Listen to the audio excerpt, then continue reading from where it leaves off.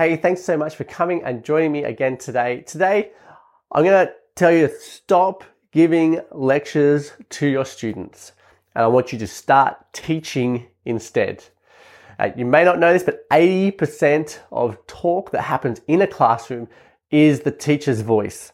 Just talking and talking and talking, whether that's asking questions, telling kids to shut up and be quiet, or if you are presenting something from a PowerPoint for 80% of your lesson. And in alignment with that, the number one negative impact that you can have on students' learning is for the student to be bored. And you may give fantastic presentations, but if you are giving presentations and lectures all the time, then you are boring your students to dumbness. Right? They are not learning anything in that class because they are bored. So what should you do instead? Well, number one, you should allow students to actually explore a topic on their own. Give them a chance to get on a computer, to go and find stuff that they can find if they're old enough.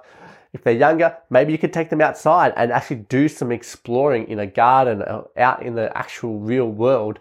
Have them look at things that relate to the topic that they're learning about.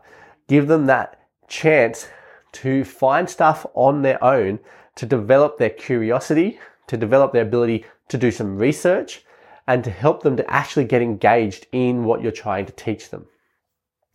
Number two, another thing you should be doing is to get them actually reading some content, right? If you are presenting all the time, all they're doing is being really passive, sitting down and listening. You want to get them at least a little bit more active, and that can be as simple as getting them to read a section on a website, or read an article, read a novel, read a section of a textbook if you like, just so that they're not completely passive and sitting there listening to you talk. Get them to read.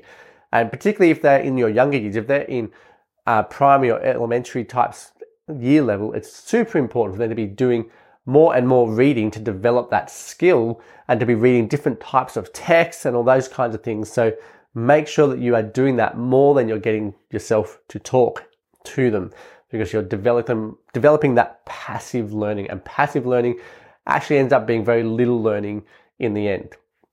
Now, number three, the thing that you should be doing instead of lecturing, and it's probably my favorite thing, is that you should flip your classroom, right? Take your presentations and record them, make a video, and then get your students to watch those videos instead of you actually presenting them. Even if they watch the videos in your class, it's still going to give you time back in your classroom, because you can actually take a presentation from a classroom that takes you half an hour, 40 minutes, and when you record it, it actually becomes about 15 minutes. And so your students can watch that in 15 minutes and take their notes and stuff and come out of that having learnt stuff from you still, but they can learn it at their pace. And flip learning does lots of really cool things as well, right? It actually allows some differentiation, because they can pause the video to take their notes, they can rewind to re-listen to something, and they can take notes, and they can answer quizzes, all kinds of stuff, right? For flipping your learning. So think of the time that this is actually going to save you in your classroom. And that's if they watch it in your class.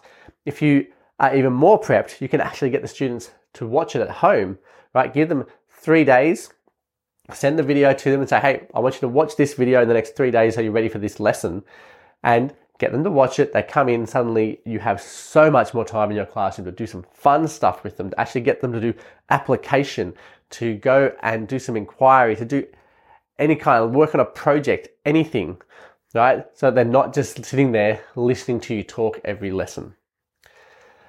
Number four, you can actually start to develop student learning skills, right? Start to develop their ability to come up with questions and be inquisitive.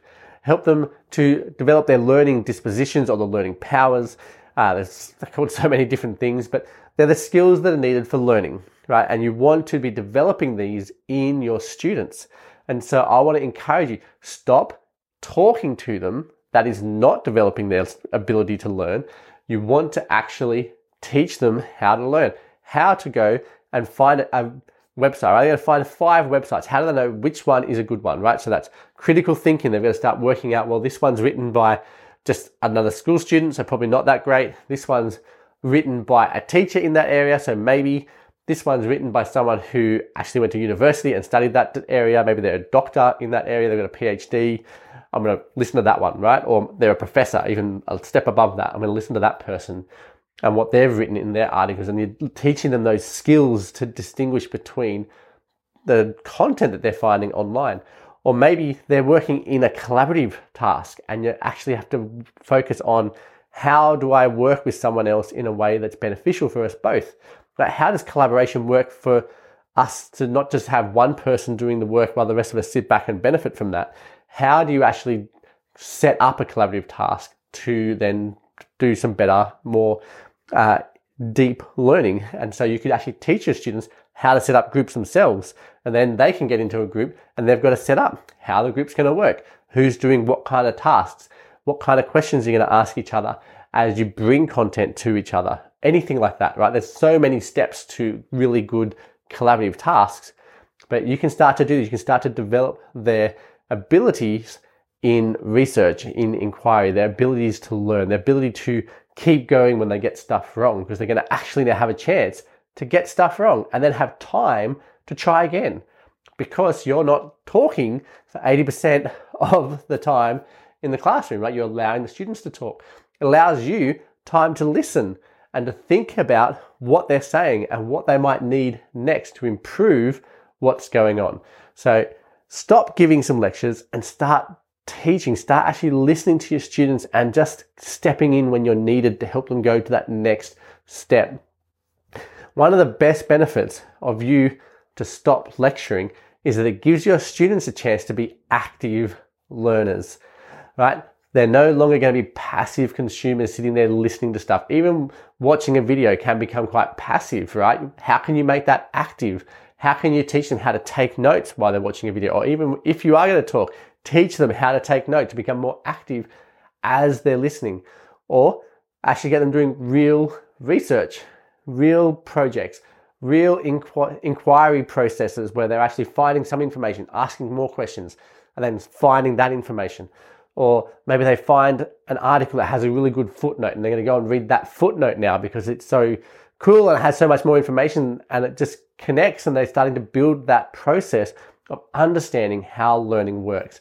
So by stopping giving lectures, right, by reducing the number of hours, number of minutes that you're talking in your classroom, you can reduce that really easily by allowing your students to explore a topic on their own, actually getting them some read stuff instead of listening to you.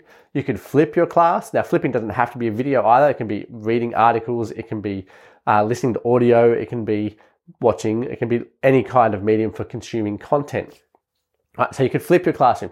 You could start to focus on developing students' learning skills, and you can get them to be active learners in your classroom. And I think that is so important for our students to start to go down that road.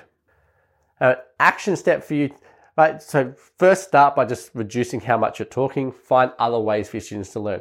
If you want to give flipped learning a go, and I really want to encourage you, I've been flipping my classroom for at least 10 years. It is the way that I teach. It's freed me up to do so much more as a teacher. It's enabled me to just create fantastic lessons that I see way more engagement from my students now that I've stopped presenting, right? They're learning the content faster, and people get worried about flipped learning taking so much time, but it actually doesn't take as much time as you think, and it is just super beneficial. In fact, I might make my next episode all about flipped learning. But if you want to flip one lesson, I actually have a 10-step plan that you can grab for free. Head over to teacherspd.net/10-step-flip. All is one word, no spaces or anything, and 10 is a number. So teacherspd.net/10-step-flip. You can grab the 10-step plan that will show you how to flip one lesson by following these 10 simple steps, and you'll have a great fun lesson with engaged students where you are not lecturing them, where you are not talking at them for 80% of that time. So make sure you go and grab that. Otherwise, this episode's done. I look forward to seeing you again next time.